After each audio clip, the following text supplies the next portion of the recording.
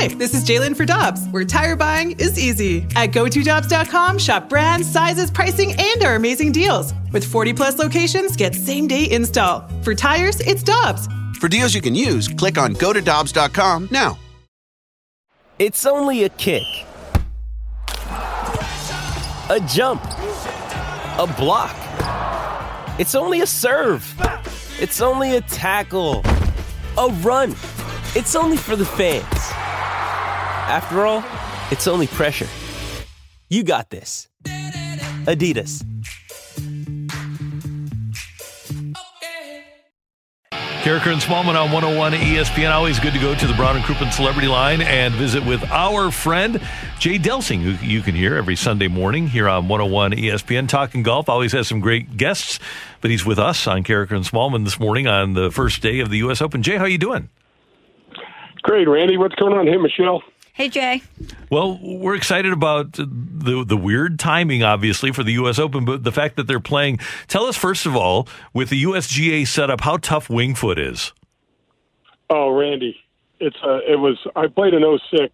Kind of an odd backstory. My dad passed away the same day Tiger Woods' dad passed away, and that was kind of Tiger's first event back. And just qualifying for the Tiger didn't have to qualify for the Open, but I wound up getting lucky and getting through the two stages of the Open qualifying, having to deal with my dad not being around and getting into Winged Foot. It's absolutely the coolest venue, you guys. It's old. Westchester County, New York is absolutely gorgeous. Huge trees. It reminds you a lot of Ladue and Clayton areas. From North County, we used to drive through there every once in a while, but it was absolutely beautiful. Big trees, big homes.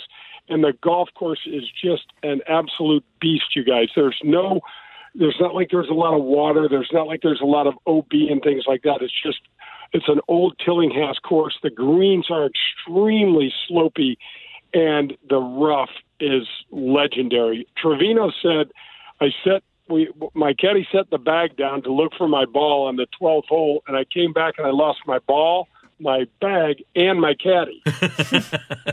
That tells you everything you need to know. Hey, Rory is up early. He's in the lead at 2 under. From what you've seen from Rory McIlroy over the course of this season, is that sustainable? Is he playing well enough to go wire to wire here? So the easy answer is no, because he looks to me, Randy, like one of the guys that's really been affected with no fans. He looks like the guy that really draws from the energy. You've seen him perform well in the Ryder Cup with some he and Patrick Reed put on a great exhibition up in Hazeltine in Minneapolis in 2016.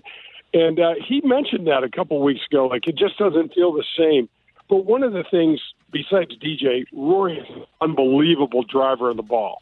And you're not going to be able to win this week without driving the ball unbelievably well and also just putting your ass off. I mean, it's just that combination. It's going to take an incredibly tough player who's going to stay resilient and not get too down. And it's going to, Hale Irwin won, I think in 76, Randy, was like 12 over par.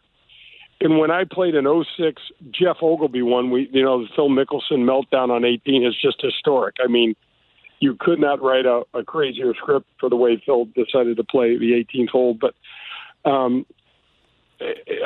Ogilvy won, I think, at 5 or 6 over in 06. And so it's just going to be golf like you're just not accustomed to seeing, because pars are going to be really, really good. And you got to stay out of the rough, and you really got to putt well. Speaking of Phil, Jay, any U.S. Open, Phil Mickelson is going to be a storyline because he's obviously still searching for that U.S. Open championship. But do you think that we're going to see Lefty's name high on the leaderboard come Sunday? Oh, man, it's so hard to tell, Michelle. He comes out on the Champions Tour down in Springfield at Johnny Morris's course down there and absolutely just annihilates everybody. And shot 22 under for 3 rounds, tied the scoring record for the old geezers. And I really want Phil to win. I really do. I don't see it. I really don't see it, but it would be one hell of a story. I mean, 6 second-place finishes he's had in the U.S. Opens. So you nailed it when we had you on before the PGA. You said Colin Morikawa. So who's your guy? Hey, that's why we have to have you back on, Jay. I'm 1 for 300 in trying to pick golf tournaments and handicap golf tournaments, but I'm going to throw a really crazy name at you. I mean, you're 1 for 1. It's you might say 1 for 300. I'm going a small sample size. I'm saying you're 1 for 1. On Carricker and Smallman, you're 1 for 1. Exactly. So I'm really, really hot. So you got to be crazy not to pick DJ, right? I mean, I'm not going to pick DJ. I do think if DJ, no one's playing at his level at all. And you guys, when I was working for Fox at Oakmont, and this golf course reminds me a lot of Oakmont. It's just long and brutally tough. The greens are severe. And I said to DJ, I asked him an example on 3 different holes. How are you going to play this hole? How are you going to play that hole? How are you going to play, number 12? He said, I'm ripping the driver, bro. I'm letting the driver go, bro. I'm hitting the driver. That's what he said to me every time. I'm like, I don't even know who I'm talking to right now. I'm thinking we're going to strategize. We're going to keep this thing in the fairway. And obviously it worked out well for him because he won that week. Guys. Oh, go ahead. No, go ahead, Michelle. Sorry. I was just going to say, outside of him, who are some of your other sleeper picks? You guys, Kevin Kisner is a guy that you've probably never heard of. He plays well almost all the time, has nice years, and he's a guy that's really good off the tee. Now, Morikawa is the same type of player. He's just not quite as gritty is Kevin Kisner, and that is a really, really out of nowhere pick. But I'm going to go with Kevin Kisner. All right, that's a great choice. I was talking to somebody the other day, Jay, and you mentioned that you had to qualify back in 2006. And I was playing in a tournament with some guys, and we were talking about how many really good golfers out there are that through circumstance never even get to be on the tour. It literally can be over the course of 6 days that one shot prevents you from being on the tour, right? Oh, Randy, it's incredible. YouTube this.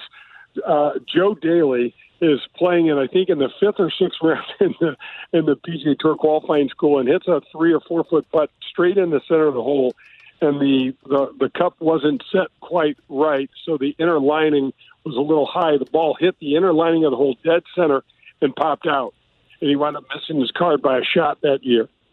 So there's just crazy stories that go on, but you guys, nowadays, it wasn't quite the same when I was going through this, but nowadays there are so many good players, and you're seeing. You mentioned Ty Hatton. There's guys from all over the world that are playing the PGA Tour now, and so it's basically the World Tour, and there's just not enough spots. I mean, 125 jobs compared to any of the sports, and that's just not enough players, and there's just great players that won't ever get a chance. Jay, you've had some amazing guests on your show, Golf with Jay Delsing, Sundays from 9 to 10 here on 101 ESPN. Really enjoyed driving around and listening to you with Michael Collins. What do we have coming up this week? Oh, thanks. Michael Collins was a hoot. And everything we talked about Michael Collins' story was absolutely true, even though it sounded like we made all of it up.